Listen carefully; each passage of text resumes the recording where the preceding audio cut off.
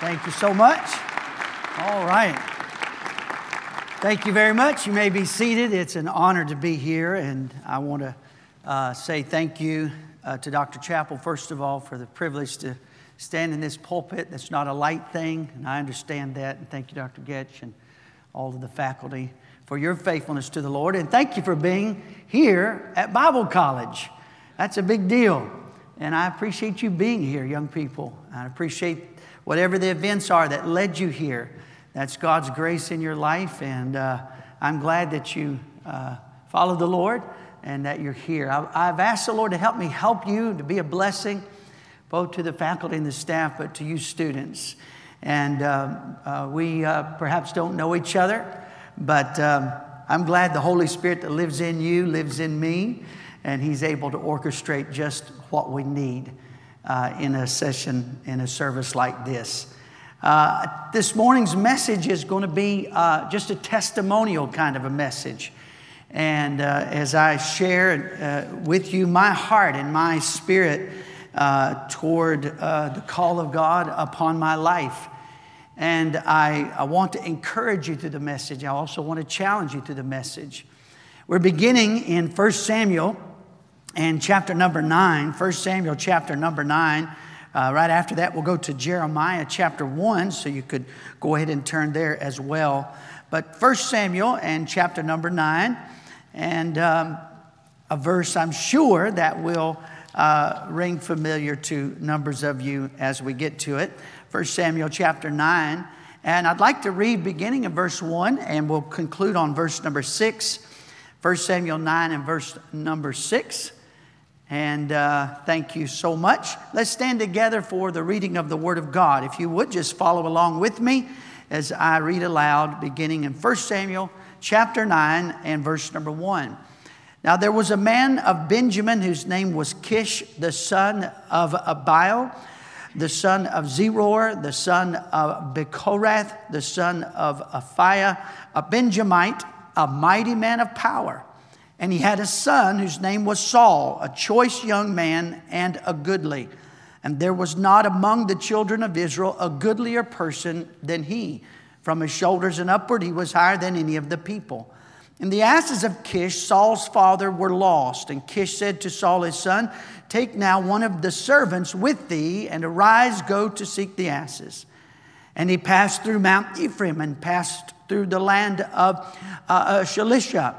But they found them not. Then they passed through the land of Shalem, and there they were not. And he passed through the land of the Benjamites, but they found them not. And when they were come to the land of Zuph, Saul said to his servant that was with him, "Come, and let us return, lest my father leave caring for the asses and take thought for us." So Saul had a son of Kish, had one of the servants with him. He was on his father's mission to find these donkeys, and they'd gone further than they expected to have gone. And Saul, in consideration of his father, said, "We better get back home. Dad was worried about his animals. He's going to be worried about us if we don't get back home." And then a wonderful thought comes to us in verse 6. The servant, the servant said to Saul, "Behold, now there is in this city a man of God, and he is an honorable man. All that he saith cometh surely to pass. Now let us go thither, peradventure he can show us our way that we should go." Now, of course, this man of God was Samuel, and unbeknownst to Saul, God had directed those donkeys where he directed them. He had sent Saul on a mission so that he would have a divine appointment and cross paths with this man of God, Samuel. That day, Saul found out that God had a different mission for him other than chasing down his daddy's donkeys. And he realized that God had sent him here.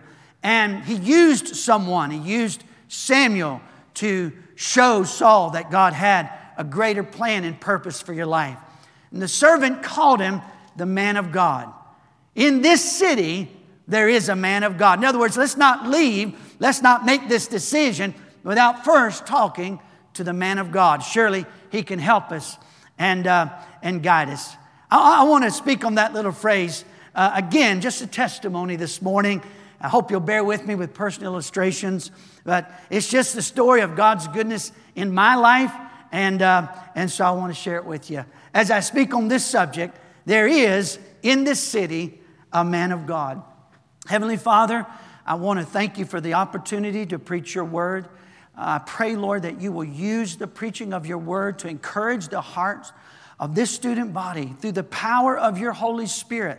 Give each person just what they need at this stage of their life, at this juncture of their life, or perhaps decisions that are facing them.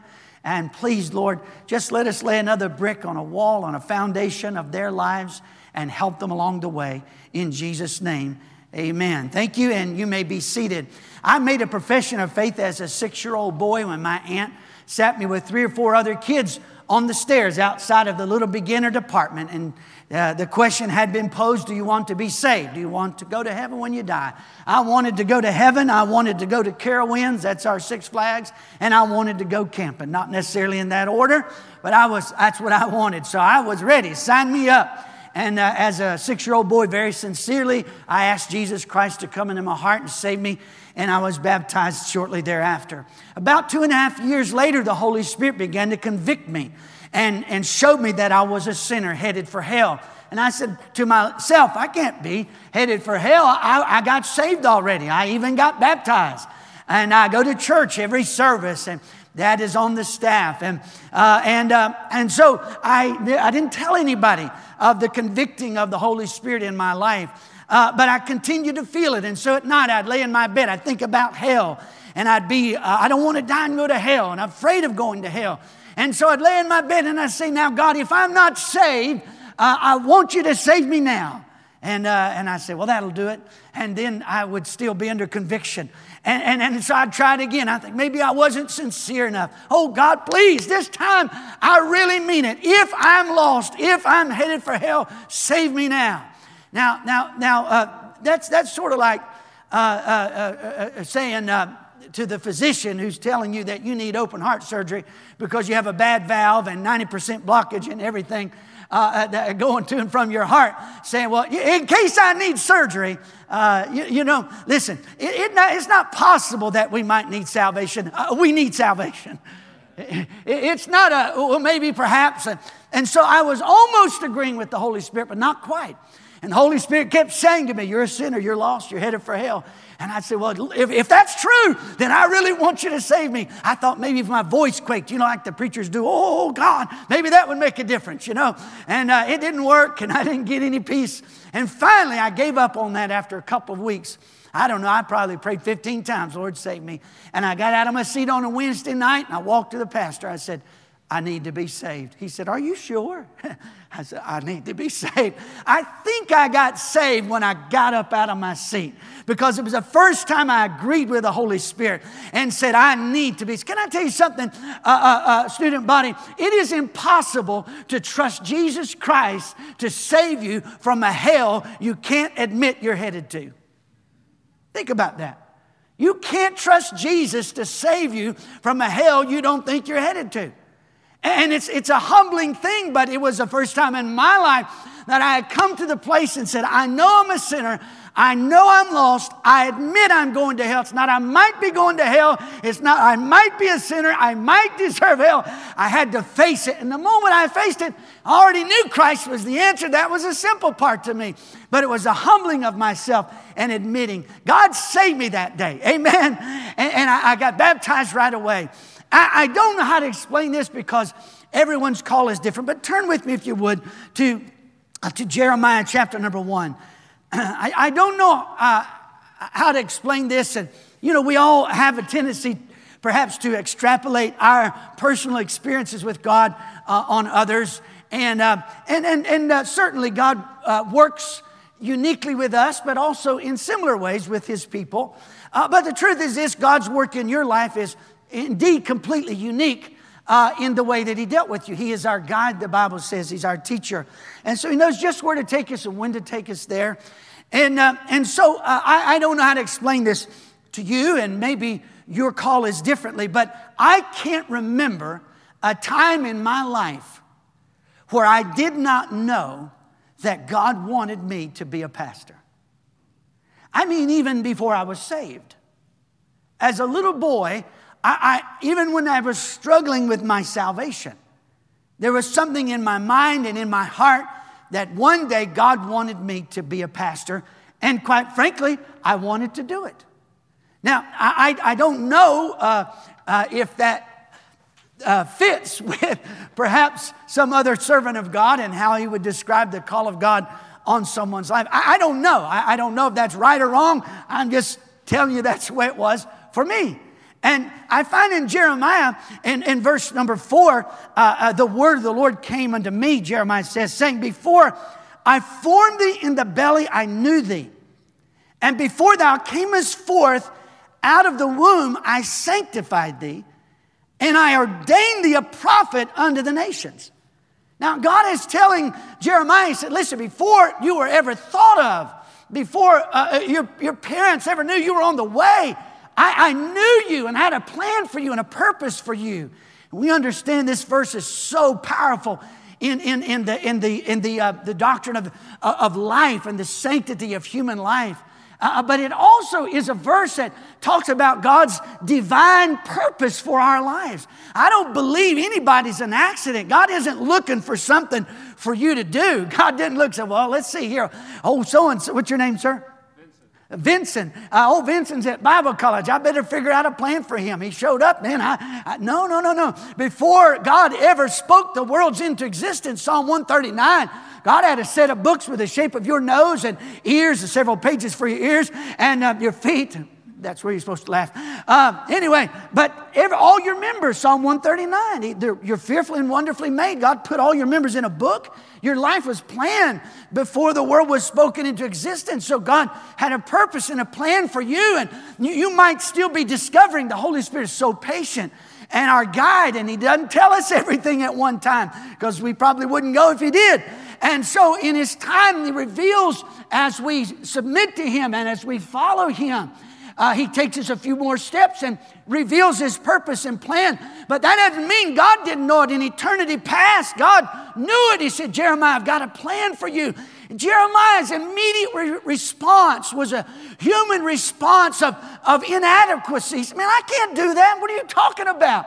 You've got the wrong guy. Look at verse number 6. Then said I, Lord God, behold, I cannot speak. I'm not a speaker, for I am a child. But the Lord said unto me, say not, I am a child.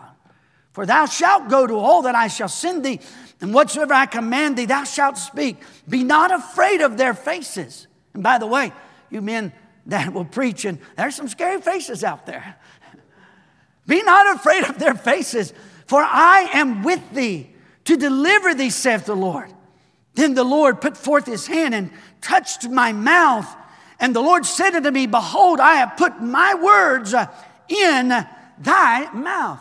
Could I ask if many of you, I'm sure today, perhaps do not have yet the direct leading of God in your life as far as His call and what He wants you to do, where He wants you to go. But I'm preaching to the whole student body, but if I could ask the young men who would say, Pastor Shook, I know that God has called me to preach. I know that I will be in some kind of ministry as a preacher of the gospel, missionary, pastor, youth pastor. But I know, young men, I know that God has called me. Just stand to your feet quickly. Stand to your feet. And I know that. Now, some of you are seeking the Lord, and we understand that. But these of you that are standing are where I was as a little boy, and as I entered Bible college, I knew what God had for me. And I'm thankful that God has given you that. Those of you that are still seeking the Lord, God is faithful, and He will reveal His purpose for you. But I want to speak to all of you, but to you young men, perhaps this message will seem like I'm just preaching to you. I hope all of you will listen in. Thank you, and you may be seated. In 1995, I was at the Wilds Christian Camp and Conference Center as a 15-year-old boy going into my sophomore year. I was saved at age 8, and I grew up in my pastor's home, an assistant pastor, later pastor. And I knew what God had for me. But like so many, I began to cave to the fear of man and the pressures of peers. And I got sideways with the Lord, a little sneaky and so forth. And God convicted me of that. And I got listening to some of the wrong music, and I got a tape, and I listened to it in my Walkman and with my ear headphones, and I got convicted, and I threw it away, and I bought it again, I threw it away. I bought it 3 times and threw it away 3 times. And so it wasn't really where I ought to be with the Lord, and I knew that. But that Thursday night, Rand Hummel preached, 1985. And I was sitting on the back row with what I thought was my best friend at the time. And God so convicted me. And if you've been to that camp, there's a symbolic, take a stick and throw it on the fire, as if to say, this is my commitment to the Lord. I'm putting it all on the line and consecrating my life. And I got out after many people had come forward and given testimonies. And I finally, just miserable as I could be, got off the back row, walked to the front, got me a stick, threw it on the fire, turned to the microphone. I didn't cry, I didn't weep. It wasn't an emotional thing. I just said, you know what? Most of y'all here know that I'm not doing what I ought to do, not living like I ought to live. I want to tell you I'm sorry, but God has showed me I can't do this anymore. I'm going to live for God. If you want to be my friend, that's great. If you don't, that's okay too. And that was that. My decision, I don't know how to explain this, but I had already in my mind surrendered to God's purpose for me to be a preacher, to be a pastor. I don't know. I can't tell you when it happened. I just don't remember ever there was a time where I had not. But saying I'll be what God wants me to be, do what God wants me to do is not the same thing as saying I'll be what God wants me to be. And I was not what God wanted me to be. And that day, I got serious about my relationship with the Lord and about having a walk with Him and so on and so forth. And so that day, the young man that I sat to that I thought was my best friend to this day has not spoken to me. I have tried to reconcile with him, but anyway, it just didn't happen. He felt betrayed. But you know what?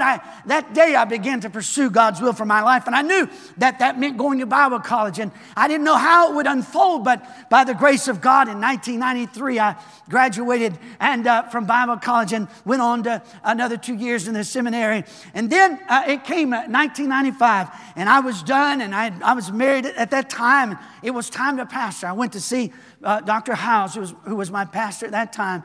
And he asked me, he said, do you feel any particular, has a church, called you? I said, well, no, sir. I didn't have a resume. I was just trying to finish school. And I had no money at all. I sold a car so that I could graduate and finish paying my bill. But I knew God was moving me. I knew that the next stage of my life was coming. And he said, well, would you consider starting a church? I said, yeah, absolutely. And my wife and I, Terry Stallings Shook, we actually drove down to the town next door to where we have been now for 25 years. And we prayed about going there and felt like God was leading us. And so we went back that next Sunday night and stood in front of the church and said, we're leaving to go start a church in High Point, North Carolina. So I told my wife, I said, well, I guess that means we're going to have to resign our jobs. We're going to turn in our notice. And so the next day was Monday, and I went to the trucking company where I was working, and she went to the job where she was doing data entry, and I chickened out, and I picked her up after work. I said, how'd it go? She said, how'd it go? I said, it didn't go. I didn't turn in my notice. Did you? She said, no, I didn't turn in my notice. I said, we'll do it tomorrow. And so we went on Tuesday, and I picked her up from work, and she said, how'd it go? I said, I didn't turn my notice in. She said, I did, and it went well. I said, I'm going to tomorrow. And so finally, on Wednesday, I went to the terminal manager. I said, I'm turning in my 2-week notice. He said, do you have another job? I said, yes, sir. What's that? I said, I'm going to be a pastor in North Carolina. He said, wonderful. He said, that's great. That's what you trained for. I said, yes, sir. And either it was him or one of my buddies on the dock, I don't remember. Somebody walked up to me and said, what's the name of the church? I hadn't thought about that yet. I said, I don't know yet. And they said, was there a lot of people in the church? I said, well, I'm hoping my wife will come. One guy said, is there a lot of money in that? I said, I really don't know, buddy. And it dawned on me, I had no money. I didn't have money to get there. And so that was on a Wednesday. We worked day shift. I went to church that night on Wednesday night, and as I was walking in our little apartment after church, the phone was ringing. And I picked up the phone, and someone said, we are we're in Bailey's Grove Baptist Church in Asheboro, North Carolina, and we need a pastor and we understand that you're coming to this area to start a church. Would you pray about candidating to be our pastor? And I thought, oh, well. And so I hung up the phone, and I went right straight away to see my pastor again, and he knew about the situation. He said, I think you ought to at least go check it out. So we served our notice at work, and we had no job, and we had no money. We had enough gas to get down there. That was a blessing. And we drove down a 12-hour trip to North Carolina and to Asheboro. And I don't know how to explain this to you. I had never been to Bailey's Grove Baptist. Didn't know Bailey's Grove Baptist Church existed. But as we drove about midnight that night, as we drove into the city, a peace and a calm came over both of our hearts. And it was as if the Holy Spirit said, this is where you will spend the rest of your life. I mean, it was definite. It was the Lord. And I went the next morning, preached that night, and taught Sunday school, preached Sunday morning, Sunday night. After the service was over, they said, we're going to have a business meeting. And I didn't want to be there for the business meeting if it didn't go well. I said, well, I'm going to McDonald's, and I'll get me a cup of coffee. I didn't even drink coffee. It just seemed like the thing to do. So I went and got me a cup of coffee, and about 20 minutes later, somebody came down and said, would you come back? And they came in, they said, we voted unanimously tonight. Would you be our pastor? And you know what? We went back up, got a truck, loaded up a little bit of stuff we had, came back. And by the grace of God, last October, 25 years, we've been there at Bailey's Grove Baptist Church, seen hundreds and hundreds saved, and so many miracles. I don't have time to tell you them all. But can I tell you just by way of testimony? May I say to the men who stood a little while ago, I don't understand it all. I know that I am as unworthy as any of us that stood a while ago, anyone that serves on this staff, and I'm as unworthy as any of God's servants. Well, I'm just say this. I am happy to be God's man. I mean, I'm happy to be God's man. I love it. I mean, I love it. I love the call of God upon my life, and I am humbled. Oh, Paul wrote to Timothy over in 1 Timothy and chapter number 1 and verse 12. He said, I thank Christ Jesus our Lord, who hath enabled me, for that he counted me faithful, putting me into the ministry. I'm happy to be in the ministry. I don't know. I don't begrudge it. It's not a mere duty to me. I love it. I enjoy it. I wouldn't want to do anything else. I love what God has done through these years. Our principal, I baptized him when he was in the 5th grade. Got saved under Carl Hatch's preaching. Our secretary at this school, I baptized her as a little junior age girl. Our math teacher, I baptized as a little primary age girl. All through our ministry, our folks have been saved and their lives have been changed through the years. I don't get used to it. Last Sunday, I baptized Bill and Shelley. Bill and Shelley got saved in our balcony in an invitation. Bill got saved at a men's skeet shoot. And they came to church, and it was all brand new to them. And they began to grow. And Bill's mother came to church, and she moved. She was diagnosed with cancer in Florida. She moved to stay with her son for her last months. And she came to church one time and sat in the balcony. I gave the gospel, gave the invitation. I thought she did not respond until she was in the hospital, and I asked her about her soul. She said, I got saved in the balcony at your church. And she told me the day. And last Sunday, Bill and Shelley got baptized. The week before, Shelley told me this. She said, preacher, she said, my husband, Bill, Barry, by the way, they weren't married when they came to us. They got saved and they figured out they need to get married. Now they're married. And she said, when Bill's dad died, he drank all the way through that whole episode. When his brother died, he drank all the way through it. When his other brother died, he drank all the way through it. When his mother died, he sat by her bedside and read the Word of God to her and prayed with her. I don't ever get used to that. I don't ever get used to that. Last Sunday, I baptized 2 young men, and a family joined the church, a 16-year-old and a 13-year-old young man. Their mom and dad got saved 12 years ago through the influence of a drug rehab and a Baptist church. And they were in church for 3 months. Unfortunately, that church split just as soon as they got in it. They hadn't been in church for 12 years. And Dad, with the Holy Spirit living inside of him, finally said, we've got to be in church. I'm a Christian. And he knew that much. And after 12 years, they went to the only church that somebody invited him to, which is the rock and roll church in town. one of the rock and roll churches in town. They went 3 weeks, and he's like, this is not church. This is not church. And he said, we got to pray. He got his family together and said, God, we don't know where to go. We just know we're supposed to be in church. Please lead us and guide us. It was a rainy Wednesday afternoon, and one of our elementary teachers and 2 of our teenage girls knocked on their door the same day. They prayed that prayer. They came to church 2 months ago. They haven't missed the service yet. The boys got saved. They got baptized last Sunday. They joined the church last Sunday. I don't ever get tired of it. I love it. I love being God's servant. I don't deserve to be God's servant, but I'm happy to be God's man. And let me tell you something, you young men that stood. Listen, what a privilege, what an honor, what a blessing that God has seen fit to call you. And if you didn't get to stand with those men, I don't know God's plan for your life, but maybe there ought to be something thump, thump, thump in your heart. Say, God, I don't know what you have for me, but if you want me to be one, I'm happy to be one. I'll be glad to be one. Just tap me on the shoulder and I'll do it. I never get used to what God has done in our lives through these years. A few months ago, the mayor of our town stood up in the pulpit just before the elections. He came and testified a little bit. He talked about the day that he came. His father had died. He belongs to one of the churches in town that a lot of the influential people go to, you know. But when his dad died and he was wondering about his soul, he showed up at my office door, said, do you have a few minutes? And about 45 minutes later, he knelt with tears in my office and received Jesus Christ as his personal Savior. He stood in front of the church. He said, I know I'm going to heaven. Pastor led me to the Lord. Can I tell you something? I don't get used to that. Oh, glory to God. I'm happy to be God's man.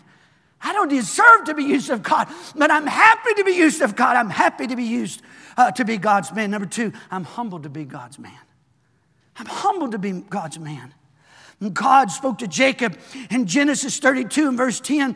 He said, I am not worthy of the least of thy mercies and of all the truth which thou hast showed unto thy servant. That was his spirit. He said, I'm not worthy. You know, a Jeremiah's spirit. God, I'm a child. The same thing Solomon said. I'm like a little child. I'm not worthy of this. I don't deserve this. I'm humbled to be God's man. I don't know for sure if this is the proper interpretation, but I know for sure it's a good application. In Matthew 22:14, where the Bible said, many are called, but few are chosen. I think perhaps the Lord is saying, many are called for service, but there's a few that God says, this is the only thing I want you to do with your life. I don't want you to do anything else. And whether that's the proper interpretation, I wouldn't stake my salvation. I'd stake Dr. Getch's salvation on it, but not my salvation. But nonetheless, I think it's a real good application. And I know this, if God has called you, listen, we ought to be humbled by that. When I pray and I thank the Lord, I often say, God, thank you for calling me, and thank you for choosing me, and thank you for using me. And I'm just here to say, listen, it's a wonderful thing to serve God. It's a wonderful thing to be to a city what Samuel was to that city when Saul needed him. It's a happy thing. It's a wonderful thing. It's a humbling thing. 1 Timothy 1:11, Paul spoke of the glorious gospel of the blessed God that was committed to my trust. Every one of you that stood a while ago, you ought to think about that. The glorious gospel of the blessed God has been committed to our trust. What an amazing trust. Do I feel worthy? No. But I am humbled that God would use us. Number 3, I'm happy to be God's man. I'm humbled to be God's man. Number 3, I'm obligated to be God's man. I'm obligated to be God's man. In 1 Timothy 1, Paul says this, Paul, an apostle of Jesus Christ, by the commandment of God, our Savior. Paul, an apostle of Jesus Christ, by the commandment of God, our Savior. He opens Romans 1:1 with the phrase, called to be an apostle. 1 Corinthians 1:1, called to be an apostle. 2 Corinthians 1:1, Paul, an apostle by the will of God. Galatians 1:1, Ephesians 1:1, Colossians 1:1, 1 Timothy 1:1, 2 Timothy 1:1, Titus 1:1. He said, I'm called to be an apostle, not by the will of man, but by the will of God. Paul was saying this. He said, I know who I am in Christ. I know what God has called me to do, and I come not with an authority of my own. I have no authority. You as God's servant, God's called servant, you have no authority of your own, but we've been deputized for a wonderful, great purpose. There ought to be something inside of you that once that realization dawns upon your mind and heart that God has His hand upon your life, there ought to be something inside of you that says, I can do nothing else. I can do nothing else. I am obligated to be God's man. Jephthah said it this way in Judges 11:35. I have opened my mouth to the Lord and I cannot go back. I have opened my mouth to the Lord and I cannot go back. Listen carefully. Bible college is a wonderful place, but it's also a real easy place to backslide.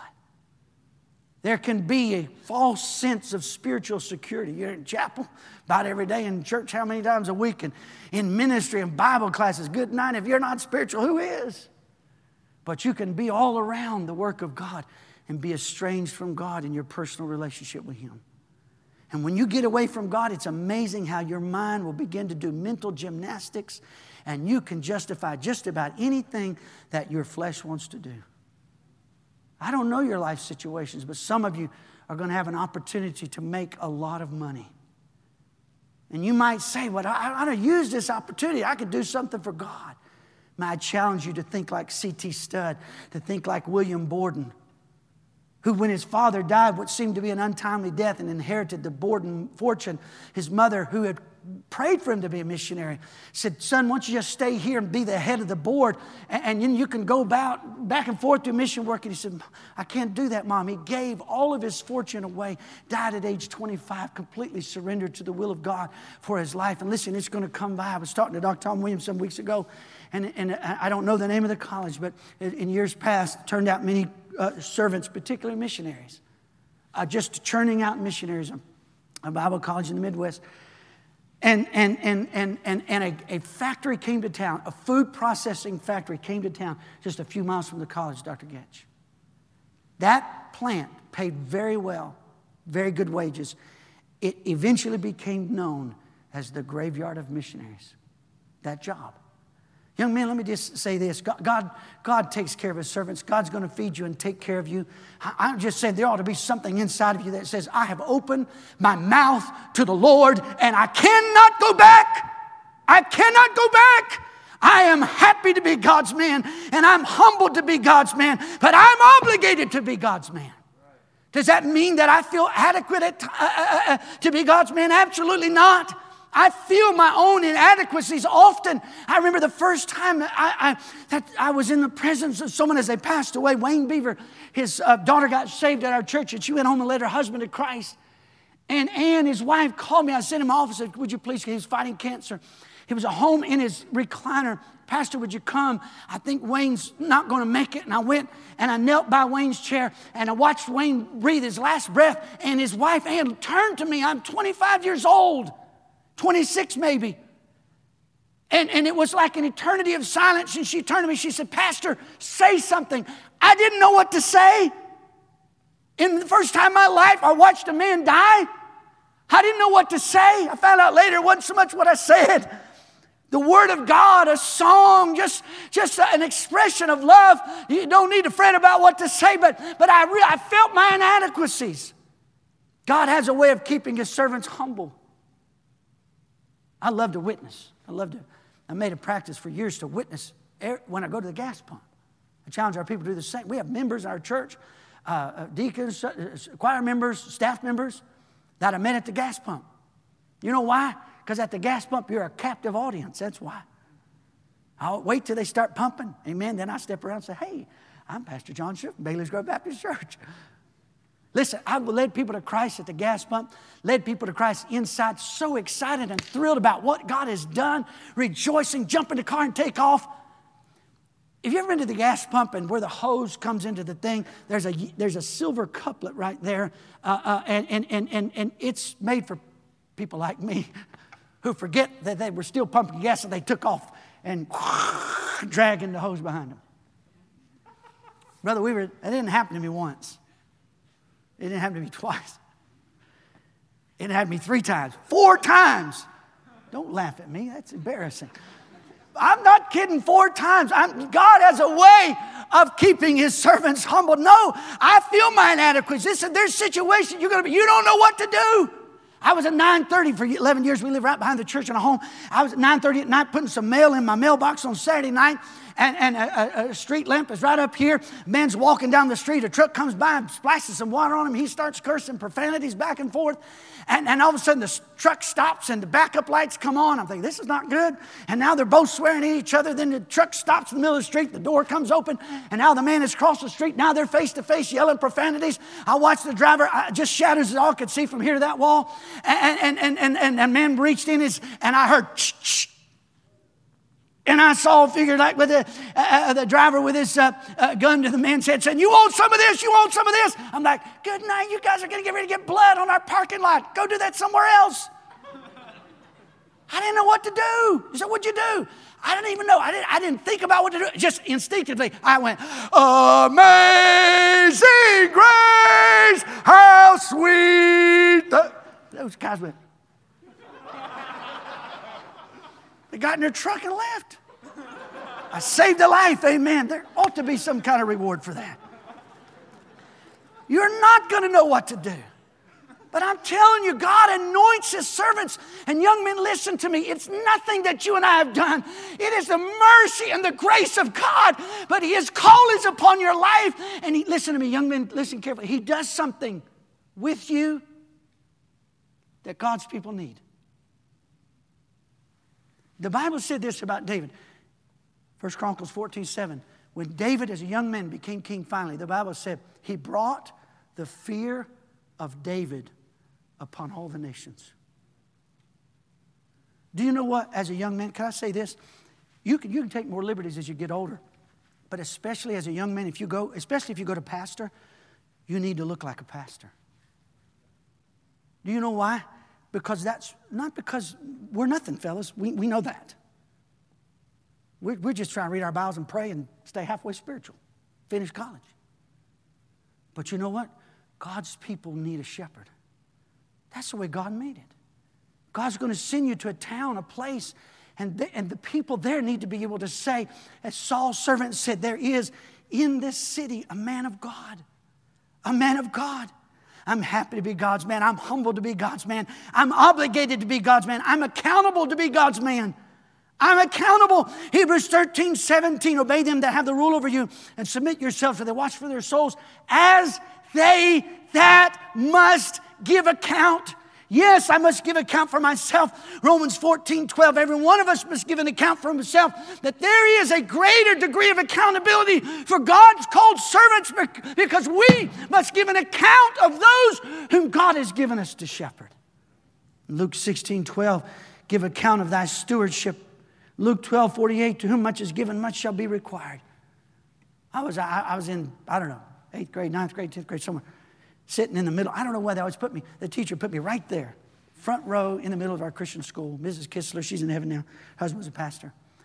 And she always went out of the room right after, we had literature, English literature right after lunch, and she'd go down and get her a glass of sweet, she loved sweet tea, and she'd get us started, step out of the classroom 2 or 3 minutes, get a fresh glass of sweet tea, and she'd come back in. It was a daily routine. We knew exactly how long it took her to go down there and get her tea and come back. And so, you know what we did while she stepped out of the room. Of course, we prayed, read our Bibles, studied our literature books, and so forth. She came back in the room. I had disassembled my big pen, and I had a spit wad in it. And she'd come back into the door. See, she lied to us. She tricked us. She walked out like she always did to go get her sweet tea, except she didn't go down the hall. She stood outside the door. 16 of us in our class. And I'm like this with my pea shooter. And she comes walking in. Now, you know what? If you're getting ready to throw a paper wad or something, at least you can kind of, you know what I mean? Or if you're talking, but I mean, there's not a lot you can do with it. I mean, you know, it's not a lot you can do with that, you know. So, and she walked right up to me and she said, "You of all people," and something inside of me rebelled against that. My dad at that time was a pastor of the church. I was like, me of all people, I want to be a regular person. And you know, for a while I struggled with that until God humbled me and said, let me tell you something. You want to be a racehorse? God's blessed you, given you opportunities. Then don't think you're going to have old gray mare expectations on your life. Now, let me tell you something. I don't know your background. I don't know your family. I don't know where you came from. But I know where you are right now. And let me tell you something. You are privileged and blessed to be here. And to whom much is given, much shall be required. There ought to be inside of every man of God, I am accountable. I am accountable to God. I'm accountable to God's people whom I serve. I'm accountable to my men of God peers. I am accountable to be God's man. And lastly, I'm happy, humbled, obligated, accountable. I am committed to be God's man. I am committed to be God's man. In our old auditorium on a Sunday night, we packed and jammed. It was so full people would leave when there was no place to park. They'd come in the back door and they'd leave. I took my shoes off, wooden floor. Took a nice pair of shoes off. 16 penny nails and a hammer. I took them off. I nailed them to the floor. As if to say to our people in that message, I'm committed to do God's will for my life. 15 years ago, we built a new auditorium. As we were pouring the foundations, I took a nice pair of floor shimes. As they were pouring the foundation, I slipped them off. With the deacons there, I said, fellas, I want to just illustrate something. I've come to stay by the grace of God. I'm God's man. God can do anything He wants to with me. He hasn't shown me that. I believe God wants me here. I took my shoes off. And where I preach every Sunday, about 7 feet that way, diagonal, my shoes are buried in the concrete. You know why? Because I'm committed to be God's man. In 2 Timothy, in closing, in 2 Timothy chapter number 1, verse number 12. Would you turn there for a moment, please? 2 Timothy 1, verse number 12. For the which cause I also suffer these things. Nevertheless, I am not ashamed. Pick up with me right in the middle of verse 12. For I know whom I have believed, and am persuaded that He is able to keep that which I have committed unto Him against that day. I want to challenge you. If you're God's servant, you say this morning, I'm committed to be God's man. According to Romans chapter 1 and verse number 6, where Paul said to God's people, Paul, a servant of Jesus Christ, called to be an apostle. In verse 6, he said, among whom are ye also the called. This message perhaps seems like a message simply to the preacher boys, if you will. But if you're going to be a godly mother, you're just as called as the pastor is called.